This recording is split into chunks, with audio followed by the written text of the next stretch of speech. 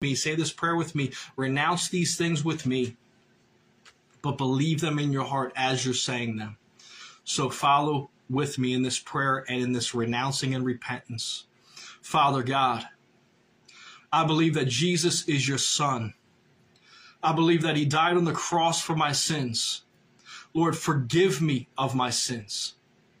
Lord, I believe Jesus rose from the grave and that he is Lord forevermore.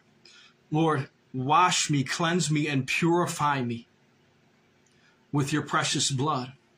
I renounce every act of evil, every sinful act that I've been involved with, whether it be witchcraft, whether it be alcohol, whether it be drug use, whether it be fornication or adultery, and just begin to renounce everything that comes to mind, anything that you can think of that you've been involved in that's against God, that is sinful. And just begin to watch those curses break off of your life. Lord, we renounce every sinful act in Jesus' name.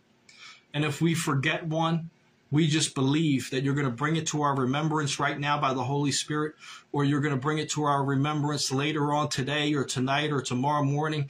And as we renounce these things, as we renounce them and let them go, you're bringing freedom into our lives. You're breaking every stronghold right now in Jesus' name. I rebuke you, devils. Any devil that's holding on, any generational curse or curse that has been let in through sin, I break your back right now in Jesus' name. I break your power, devils. I break every demonic spirit's power in Jesus' name off of myself, off of every person that's watching, off of every family and business that's been inflicted and afflicted with curses, with demonic influence in Jesus' mighty name. Hallelujah.